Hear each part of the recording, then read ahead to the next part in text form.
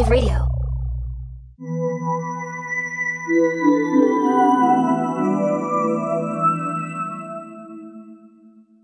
Hello there, folks, and thank you for listening to the show. I'm Joanna. I'm Nate, and this is Stranger Than. We have another wonderful show for you today. Joanna came correct with some October spookiness. That's right. I did not so much. I'll be talking about space stuff, which I guess is kind of Halloween-y too. I guess, kind of, but to be fair, though, I almost forgot about spooky season myself and was going to do something weird, but completely not spooky. And then at the last minute, I was like, fuck shit, it's spooky season. I got to do something spooky and creepy, so... Well, next time I will come correct with that as well. We do have one more episode, a regular episode, and a bonus episode during this spooky season. So, come up with some spookier shit next time. I won't be a fool next time. Well, I'll try not to be a fool next time. There's no real, I can't guarantee you I won't be a fool, but I'll try. All right. Well, that's all I can ask for. Well, yes, that's true. Well, would you like to start us out with some spookiness again? Yeah. I'm going to be talking about an unsolved murder involving a plot twist with a cult and a serial killer who was already in jail at the time of the murder. Well. And the murder occurred on Halloween. Of course it did. Halloween night, 1981. I was 2. I was 1. I was probably dressed up as a pumpkin or some dumb shit. Halloween night, 1981, Ronald Sisman, a 39-year-old photographer, and his 20-year-old girlfriend, Elizabeth Platzman, were brutally murdered in Ron's New York apartment. They were beaten severely, probably for some time, before being shot execution-style in the back of the head. And not even shot once. Reportedly, Ron was shot 4 times, and Elizabeth was shot 3 times. The apartment was completely torn apart, but nothing seemed to really be missing from it other than a .25 caliber handgun that was registered to Ron was not found there. Also, their driver's licenses had been taken. Huh. Yes, but that appears to be the only thing. Police were pretty baffled as to a motive. There was no forced entry, so it was assumed that the attacker or attackers had been let into the apartment. And the best they could come up with, maybe there was some kind of drug angle. Ron was known to dabble in the fun stuff a bit, and in 1980, there was an actress, Melanie Haller. She had accused Ron of attempting to force her to take drugs, but the charges were later dropped due to the fact that she really just wouldn't cooperate with investigators. Did they say what kind of drugs? It is not said what kind of drugs. And I only mention Melanie and her accusation because it does come into play a little bit down the road. Well, as I said, the police were pretty stumped as to what possibly could have motivated this murder until they received a really random tip from none other than a prison jailhouse informant, later identified as Vinny. The informant told them that the murder of Ron and Elizabeth had been predicted by someone else in the prison 2 weeks prior. Okay. And guess who it was who made that prediction to Vinny of Ron and Elizabeth's murder? Was it... I don't know. Do I have to guess? No, you don't have to guess. Okay, all right. I'm not gonna. I was just doing it for dramatic effect. Oh, I see. It was none other than David Berkowitz. Oh, no shit. Also known Sam, as right? Son of Sam, Yeah. yes. David Berkowitz. Did the dog tell him? No, Oh. the dog did not reveal sure? this information to him. I'm sure. Okay. I mean, I'm sort of sure, because, I mean, this is all kind of, allegedly, supposedly secondhand. Yeah. Berkowitz had been in jail since the time of his arrest, which was back in August of 1977, after he had done several murders in 1976 and 1977, totaling 6 people killed and 7 people injured with his .44 caliber handgun. Yeah. He was the one who was in New York, right? And he would just... Yeah. He was looking for blonde women? Brunette women. Brunettes. That's what it was. It was brunettes. Yeah. And so lots of Had women a were dyeing their hair thing blonde. with brunettes. He liked to shoot them. Yes. He often killed couples parked in lovers' lanes. He would just kind of walk up and just shoot them. Kill them. Bam, bam, bam. And then run off. It's been speculated, though, that Berkowitz did not act alone. And apparently when he revealed this murder prediction to good old Vinny, that was him basically saying that he did not act alone because he was part of a larger cult, and it was going to be this cult who was going to kill a photographer and his girlfriend in his apartment in Greenwich Village, which was actually not quite accurate because the guy's apartment was in Chelsea, and I'm not from New York, so I don't know what the fuck difference that makes, but it's close enough, I guess. Now, the reason the photographer and his girlfriend were going to be murdered was because Ron, the photographer, apparently had made a snuff video of one of the killings that Really? David Berkowitz had committed. His final killing, in fact. Now, this whole theory that Berkowitz never acted alone, that he was part of a bigger satanic cult, there's actually like a whole Netflix series on this, and I had seen it before, and it kind of piqued my interest, but, I have limited Netflix time, so I haven't actually watched it yet, but now I kind of really want to.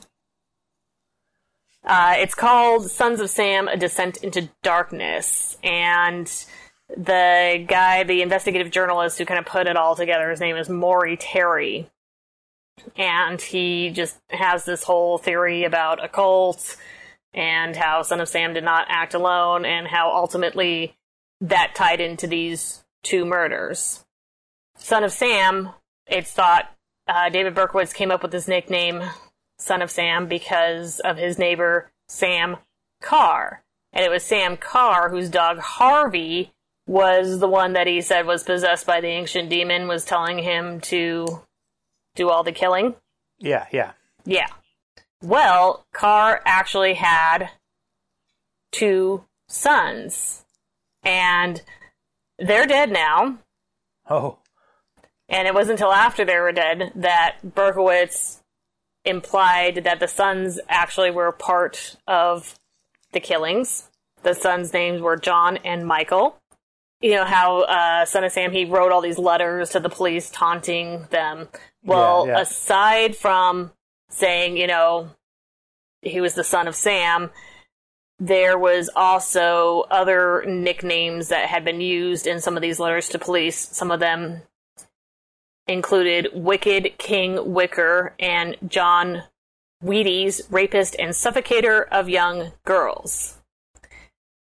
These could both possibly reference the Carr brothers because they lived on Wicker Street in Yonkers, New York. And then one of the brothers, John, his nickname was Wheaties, apparently. Okay. Another thing that's Or if kind he of just weird. Liked Wheaties, or was he an athlete, and so they expected him to be on the box his cover? sister was named Wheat. Oh, Wheat Carr. that's a unfortunate And so I don't know why name. that would be his nickname would be Wheaties, because Right. her name was Wheat, but I mean, it's a little bit of a stretch if you ask me. But Yeah, no, it is. one thing that is a little weird is that there were police sketches when the Son of Sam murders were occurring. There were a lot that resembled Berkowitz, but there were some that completely did not look like him at all. But they did look quite a bit like the Carr brothers. Wow.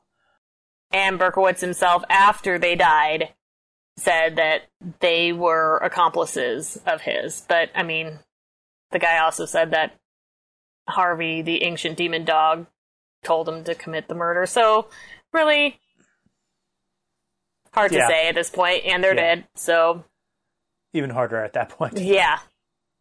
And it's not even 100% that the Carr brothers were in on the killing of Ronald and Elizabeth, just that they were part of this cult, and the cult was called The Children. It was a satanic cult called The Children, and it was an offshoot of a cult called the Process Church of the Final Judgment. Their belief was that by practicing Satanism and murdering people, they could bring about the end of the world. Okay. Sure.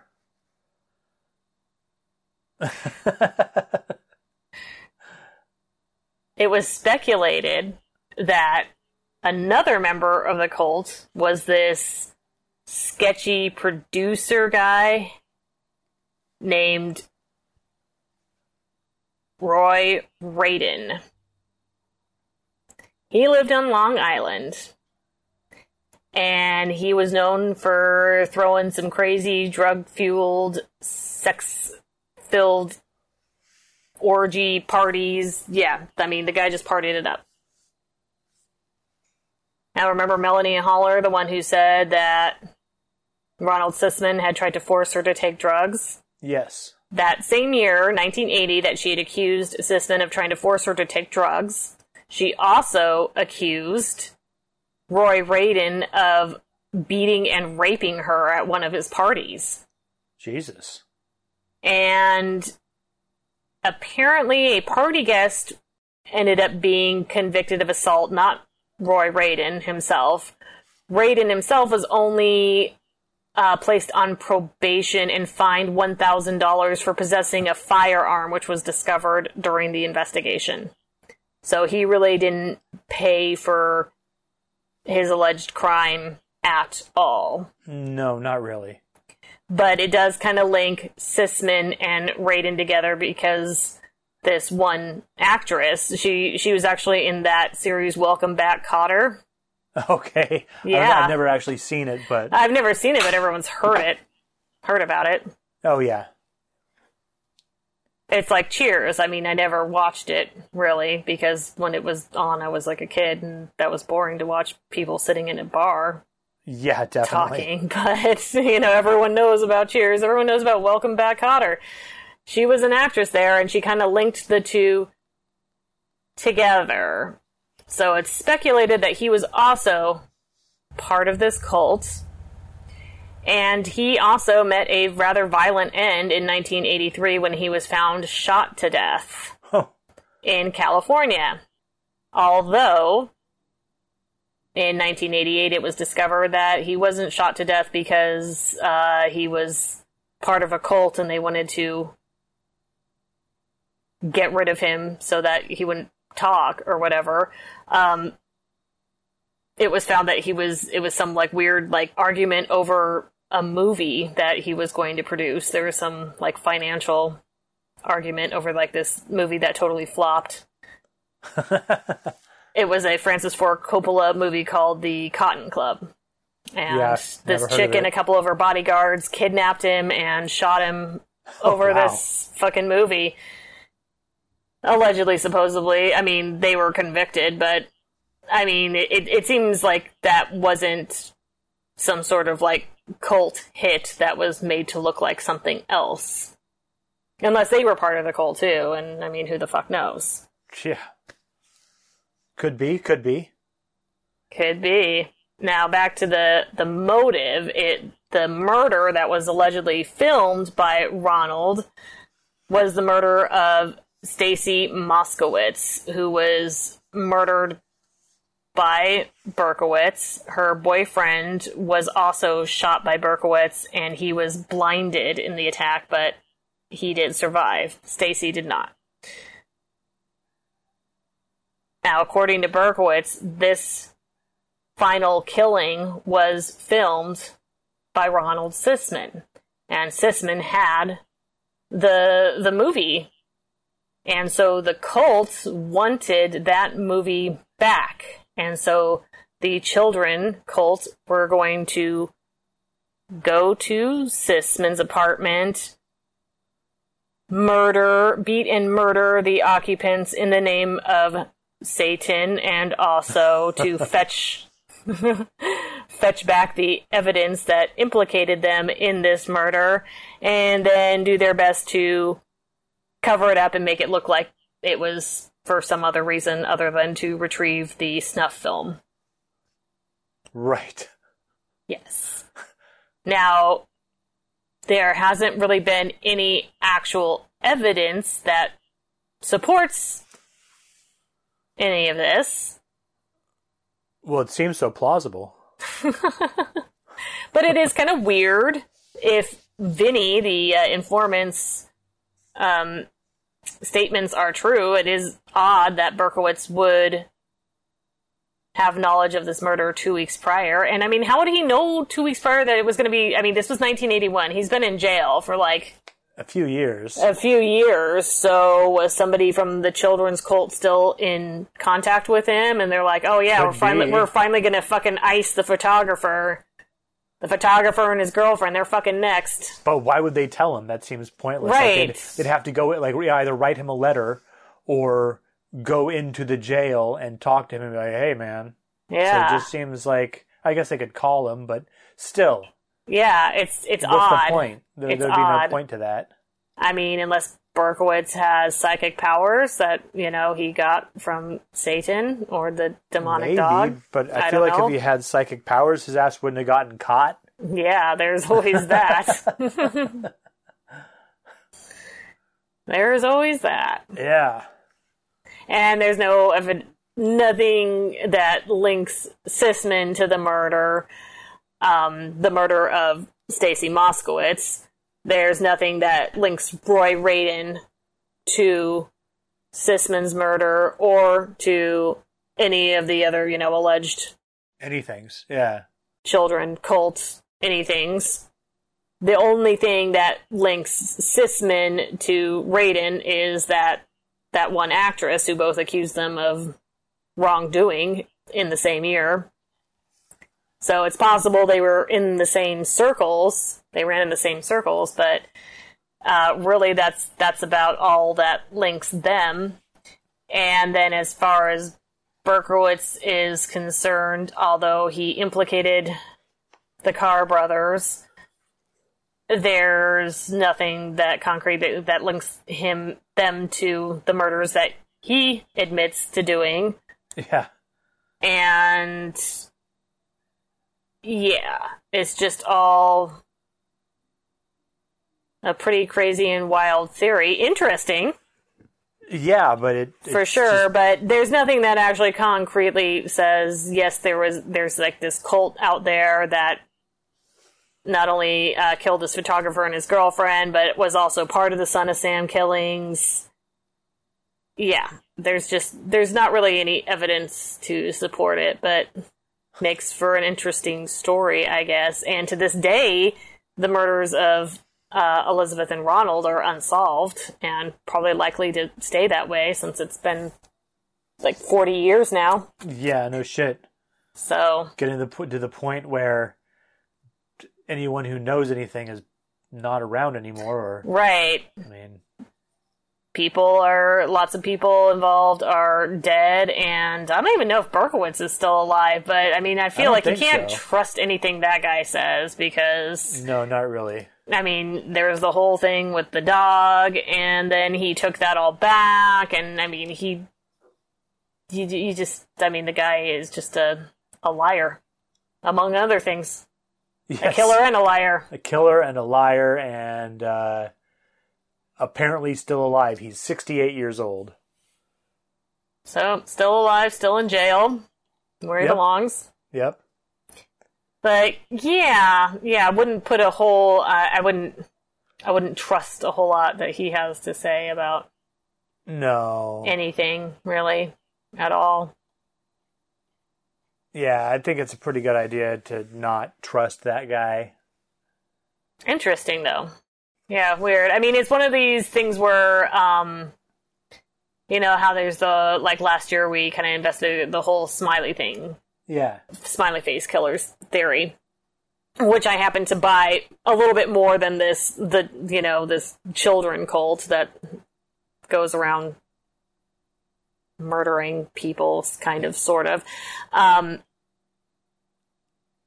But I think there's like detectives. I haven't watched the series on it on Netflix yet, but I think there's also like detectives that are kind of like really totally like convinced that there's like this whole like larger satanic group out there that was responsible for these murders, but no one's listening. Yeah, well, I mean, I guess it's probably because there hasn't been a lot of but cases then again, of... there's not a whole lot of evidence to support it. It's just kind of like one... I mean, if you dissect something enough, you can find a lot of weird coincidences and links, and I think that's really all you have here. Some weird coincidences and some crazy accusations, but nothing concrete. It sounds... Yeah, well... But it's unfortunate. It's unfortunate that, you know, the murders were never solved. Yeah. I mean, that's always unfortunate. And it is weird. It's weird to, I mean, like, what was the reason? I mean, just some random killing? Who knows? Could have been. That should have happened all the time then. Less so now, I believe. I believe it's usually gang-related these days.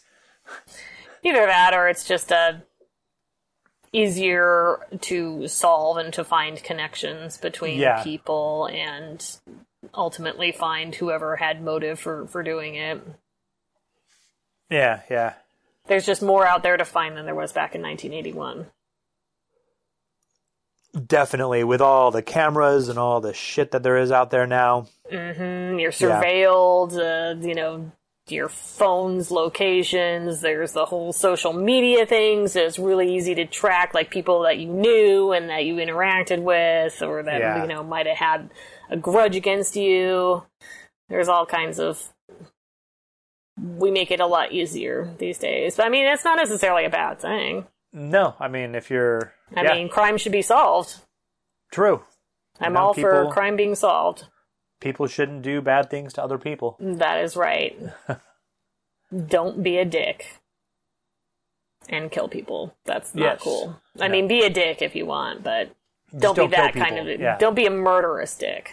Yeah, definitely.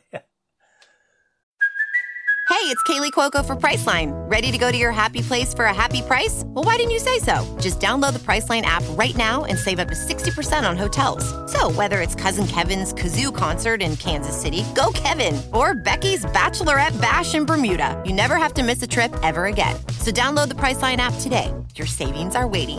Go to your happy place for a happy price. Go to your happy price, Priceline. Well, I have a few stories about space here. Oh, yeah, let's talk about space. About space. Scary. It is. Space is actually scary. I don't like space at all. This first one I have is from earthsky.org, and it's entitled Bible Story of Sodom. On an ordinary day, some 3,600 years ago, the inhabitants of an ancient Middle Eastern city, now called Tal el-Hammam, which is identified as the biblical city of Sodom, went about their daily business. They had no idea that an unseen icy space rock was speeding toward them at about 38,000 miles per hour, or 61,000 kilometers per hour. Flashing through the atmosphere, the rock exploded in a massive fireball about 2.5 miles or 4 kilometers above the ground. The blast was about 1,000 times more powerful than the Hiroshima atomic bomb. The shocked city dwellers who stared at it were blinded instantly. Air temperatures rose above 3,600 degrees Fahrenheit, 2,000 degrees Celsius. Clothing and wood immediately burst into flames. Swords, spears, mud bricks, and pottery began to melt almost immediately. The entire city was on fire. Some seconds later, a massive shockwave smashed into the city, moving at about 740 miles per hour, 1,200 kilometers per hour. It was more powerful than the worst tornado ever recorded. The deadly winds ripped through the city, demolishing every building. They sheared off the top 40 feet, 12 meters, of the 4-story palace and blew the jumbled debris into the next valley. None of the 8,000 people or any animals within the city survived. Their bodies were torn apart and their bones blasted into small fragments. About a minute later, 14 miles or 22 kilometers to the west of Tal el-Hammam, winds from the blast hit the biblical city of Jericho. Jericho's walls came tumbling down and the city burned to the ground. So there's like 2 Bible stories in one there. It all sounds like the climax of an edge-of-your-seat Hollywood disaster movie. How do we know that all of this actually happened near the Dead Sea in Jordan millennia ago? Getting answers required nearly 15 years of painstaking excavations by hundreds of people. It also involved detailed analysis of excavated material by more than 24 scientists in 10 states in the U.S., as well as Canada and the Czech Republic. When our group finally published the evidence recently in the journal Scientific Reports, the 20 co-authors included archaeologists, geologists, geochemists, geomorphologists, mineralogists, paleobotanists, sedimentologists, cosmic impact experts, and medical doctors. It's a whole bunch of fucking PhDs right there. That is a lot of education. Yes. Here's how we built up this picture of devastation in the past. Firestorm throughout the city. Years ago, when archaeologists looked over the excavations of the ruined city, they could see a dark, roughly 5-foot thick, jumbled layer of charcoal, ash, melted mud bricks, and melted pottery. That's 1.5 meters. It was obvious that an intense firestorm had destroyed the city long ago. This dark band came to be called the destruction layer. Sounds like a good name for a metal band. Yeah, it does. No one was exactly sure what happened, but that layer wasn't caused by a volcano, earthquake, or warfare. None of them are capable of melting metal, mud bricks, and pottery.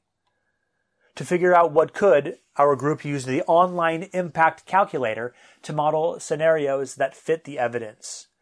Built by impact experts, this calculator allows researchers to estimate the many details of cosmic impact events based on known impact events and nuclear detonations. It appears that the culprit of Tal el-Hammam was a small asteroid similar to the one that knocked down 80 million trees in Tunguska, Russia in 1908. Oh, yeah. It would have been a much smaller version of the giant, miles-wide rock that pushed the dinosaurs into extinction 65 million years ago. We had a likely culprit, now we needed proof of what happened that day in Tal el-Hammam. Our research revealed a remarkably broad array of evidence. At the site, there are finely fractured sand grades called shocked quartz that only form at 725,000 pounds per square inch of pressure. That's 6 68-ton Abrams military tanks stacked on your thumb. So that's a lot of fucking pressure. Ouch. The destruction layer also contains tiny diamondoids that, as the name indicates, are as hard as diamonds. Each one is smaller than a flu virus. It appears that the wood and plants in the area were instantly turned into diamond-like material by the fireball's high pressure and temperatures, which is fucking crazy. Yeah.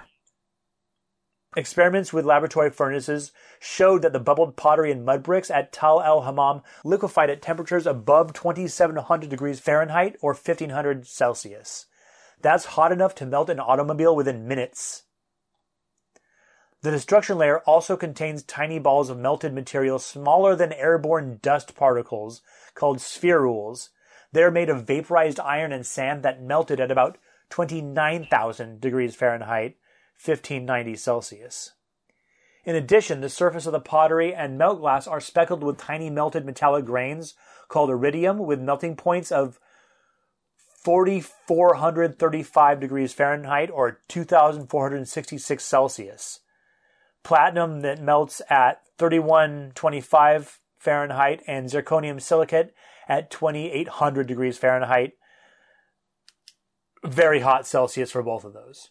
Yes. Together, all of the evidence shows that temperatures in the city rose higher than those of volcanoes, warfare, and normal city fires. The only natural process left is cosmic impact. The same evidence is found at known impact sites such as Tunguska and the Chicxulub crater created by the asteroid that triggered the dinosaur extinction. Oh, okay. Which I believe that's in the Yucatan. Yes. Or at least a bit of it is.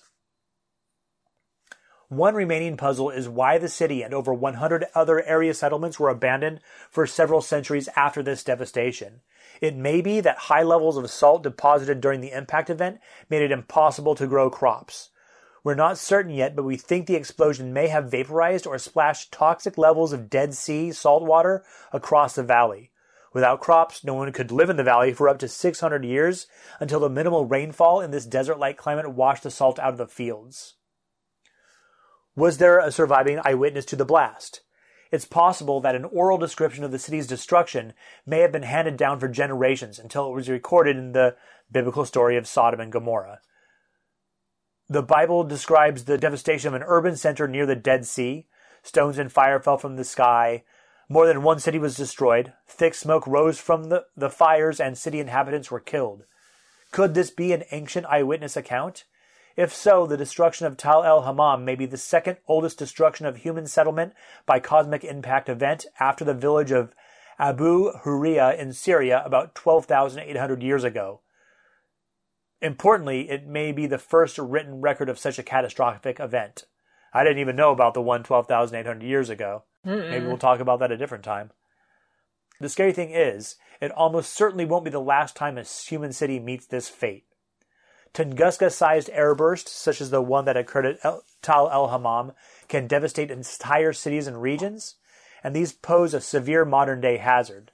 As of September 2021, there are more than 26,000 known near-Earth asteroids and 100 short-period near-Earth comets.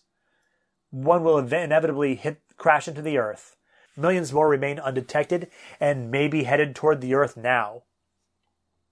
Unless orbiting or ground-based telescopes detect these rogue objects, the world may have no warning, just like the people of Tal el-Hammam. So that's pretty crazy.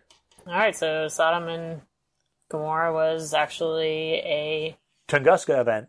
Yeah, okay. Yeah. Makes sense. Except that it melted shit that doesn't melt. That's pretty crazy. Wouldn't be unusual for a natural event to be blamed on, as an act of God. Oh, of course. And, I mean, makes sense back in the day. Probably, there's lots of people these days that would still consider, it's like, well, God threw that asteroid down. Oh, yeah, out of his anger. I mean, yeah, the whole story of Sodom and Gomorrah, is that God sends angels down to Sodom and Gomorrah or something to find out if there's any good people there. And they do find some good people. So they walk into the city and they meet, I can't remember who, but he lets them into his house. And then the whole crowd of the people from Sodom are like, hey, we want to fuck these guys. They're totally hot. Let's fuck them. Send them out so we can fuck them. And this guy's like, no, it's fine. You can take my daughters instead. Fuck my daughters. And they're like, no, we want to fuck these guys. And then, so the angels are like, all right, you and your family can get the fuck out of here, but the rest of this is going to get fucked. So they escape the city, and they're like, okay, you guys just walk that way, but don't turn around and look at the destruction, or something bad will happen. Your eyes will melt out of your head? No, actually, what happens is his wife turns and sees the destruction of the city, and she turns into a pillar of salt. Oh.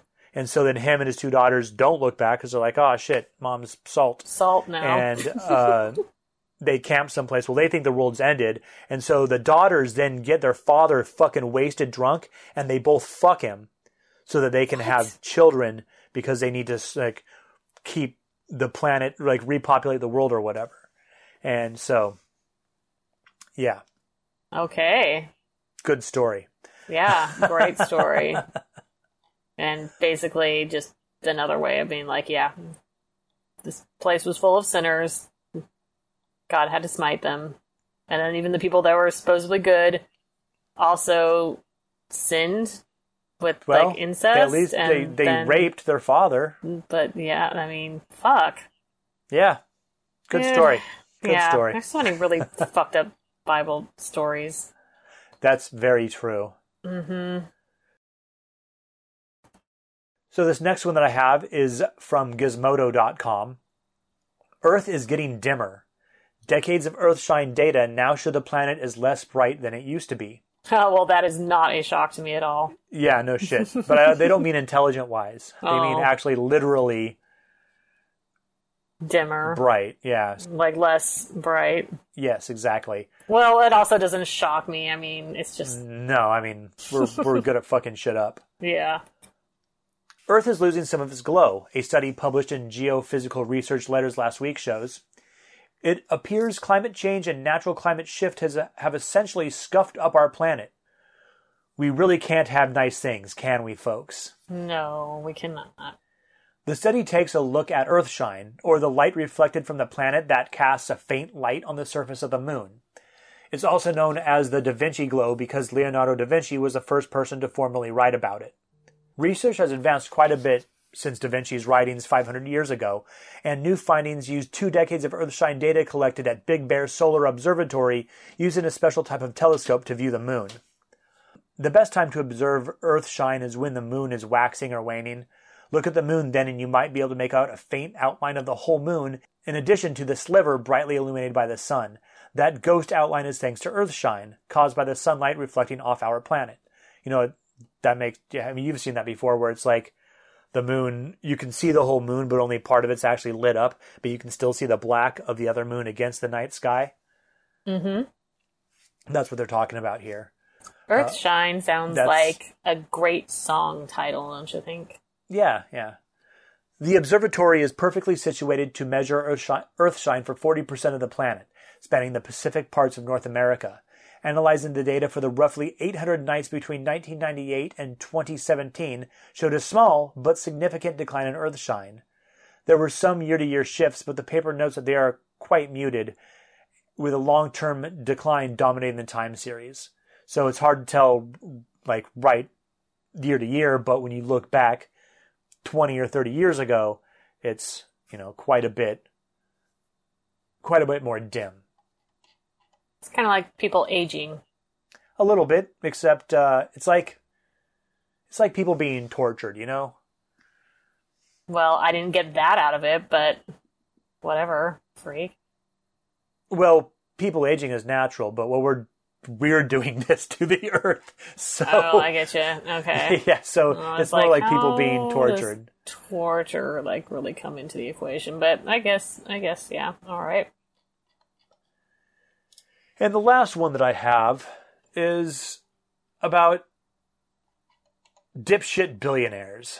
Oh, yay. Dipshit billionaires. This is from GiantFreakinRobot.com. Jeff Bezos is suing NASA over the moon. What? Yeah. Elon Musk and Jeff Bezos continue to fight with each other over space, but this time NASA is involved. Jeff Bezos is the founder of Amazon.com and Blue Origin, a privately funded aerospace manufacturer. Like SpaceX, Blue Origin makes rocket ships. Bezos recently made headlines when he took one of his ships suborbital and streamed videos of the flight online. Meanwhile, Elon Musk had a fun little laugh at him on social media because Bezos only touched outer space.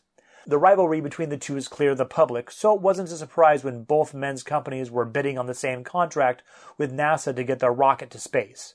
When SpaceX won the contract, Jeff Bezos filed a lawsuit. Now NASA and SpaceX can't go to the moon until the lawsuit is handled. God. I know, fucking billionaires are such little bitches. Why is Jeff Bezos suing NASA exactly? NASA had a certain amount of funding to go to the moon. NASA hasn't sent astronauts there since 1972, so the trip is a big deal. However, Congress is only going to give NASA so much to make this happen. SpaceX and Blue Origin submitted their contract proposals for the trip. SpaceX won a $2.9 billion contract. Blue Origin's proposal was for $5.9 billion. They didn't seem to expect that NASA would go with the lowest bidder, but they did. Shocker. In July, Jeff Bezos tried again and submitted a proposal that was $2 billion cheaper, which makes it $3.9 billion. But that still didn't cut it. NASA is going with SpaceX. So, Bezos is suing. He argues that NASA should have changed their terms once they realized Congress wasn't giving them more money for the contract. In May, NASA's attorneys wrote a report saying that basically, that it was Blue Origin's own fault for losing the contract. They wrote, quote, realizing now that it gambled and lost, Blue Origin seeks to use GAO's procurement oversight function to improperly compel NASA to suffer the consequences of Blue Origin's ill-conceived choices, unquote. Currently, the Jeff Bezos lawsuit is delaying the moon program. Of course, it also doesn't endear the agency to Bezos' company, which doesn't seem like a strong move for its future in space. Elon Musk has been quoted saying that Blue Origin should put more effort into going into space and less into lawsuits. When Vox asked Elon Musk about it, he said, quote, "You cannot see your way to the moon, okay?" Unquote. Meanwhile, I don't like Musk either. I think they're both twats. In my opinion, but apparently, they're both twats. I think NASA just finds Elon Musk more likable, though, than Jeff Bezos. Well, I mean, it's not hard. Meanwhile, Blue Origin has been saying that SpaceX doesn't follow proper safety protocols, which Elon Musk says makes no sense. The two appear to be bickering publicly, which seems like something that will only increase as the two companies continue their ambitions in space. It's not currently known how long Jeff Bezos can hold up NASA's moon mission, but it does currently have things in a standstill. It's hard to imagine that after all this, Blue Origin believes they'll get the moon contract for themselves. It seems more likely that they believe the lawsuit will set standards that can follow for future contracts, but it's hard to say what billionaires believe they can make happen. The latest rumor for Jeff Bezos' space company is the next time they launch, they'll be bringing William Shatner on board. William Shatner played Captain Kirk in the original Star Trek series. If true, the star may be making his own documentary when it happens. Okay. So billionaires doing bullshit that they don't need to be fucking doing because you know what else they could be doing? Something altruistic. Going to space and taking actors to space is not altruistic. It's like take care of the planet first. Both of these douchebags, if they worked together, could cure world hunger. But these dumbasses just don't. They're too busy jacking each other off and going to space. So fuck them. Well, yes, fuck them. Although I tend to like Elon Musk a little bit better than Jeff Bezos.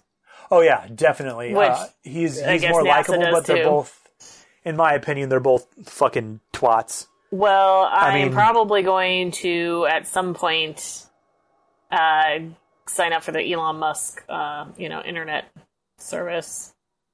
Oh yeah, well, probably a lot of people are. Yeah. But that doesn't make him any less, in my opinion, it doesn't make him any less of a twat. No, but I'm kind of liking that it's good internet for less money. Yeah, that's a good thing. But what it Because should be I just had is to, good internet for no money. Right. That should be number one, but Because, I am pretty fed up with he my can current fucking internet afford it. carrier and its ridiculous charges. Yeah.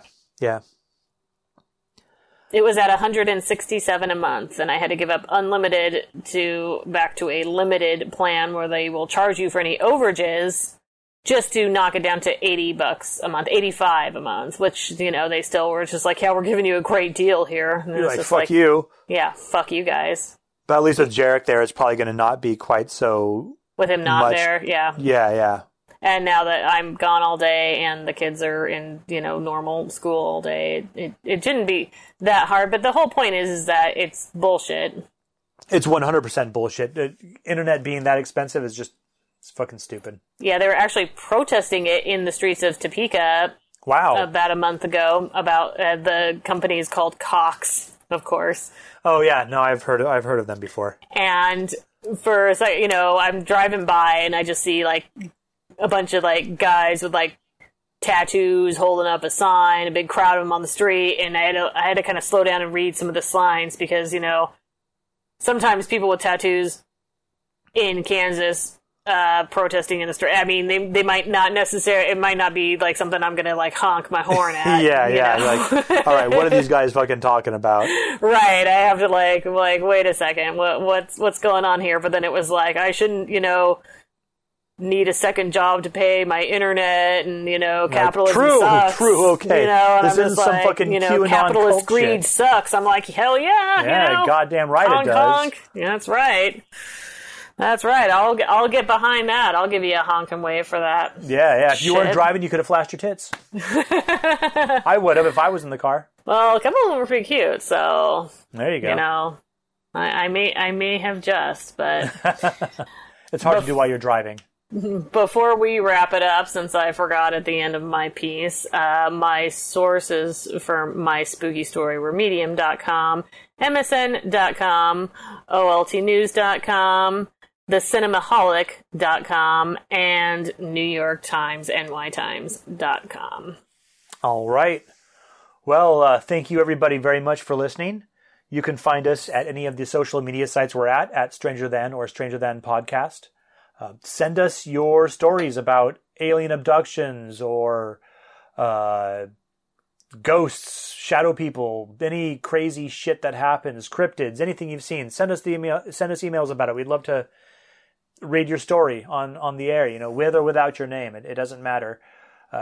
Our email address is strangerthanpodcast@gmail.com. You can check out our page at ageofradio.org/strangerthan. You can stream all of our episodes there. While you're at it, you can also check out the podcast syndicate we're a part of, ageofradio.org. There you can find a shitload of other podcasts and merchandise to purchase, all kinds of fun stuff. You can subscribe to our Patreon if you do not like commercials or if you just like us. It is $1 a month for a crisp high five if you ever see us. $2 a month to get ad-free regular episodes, or $5 a month to, in addition to getting the ad-free regular episodes, also a bonus true crime episode. Again, thank you all very much for listening, and with that, we'll talk to you next time. And stay strange.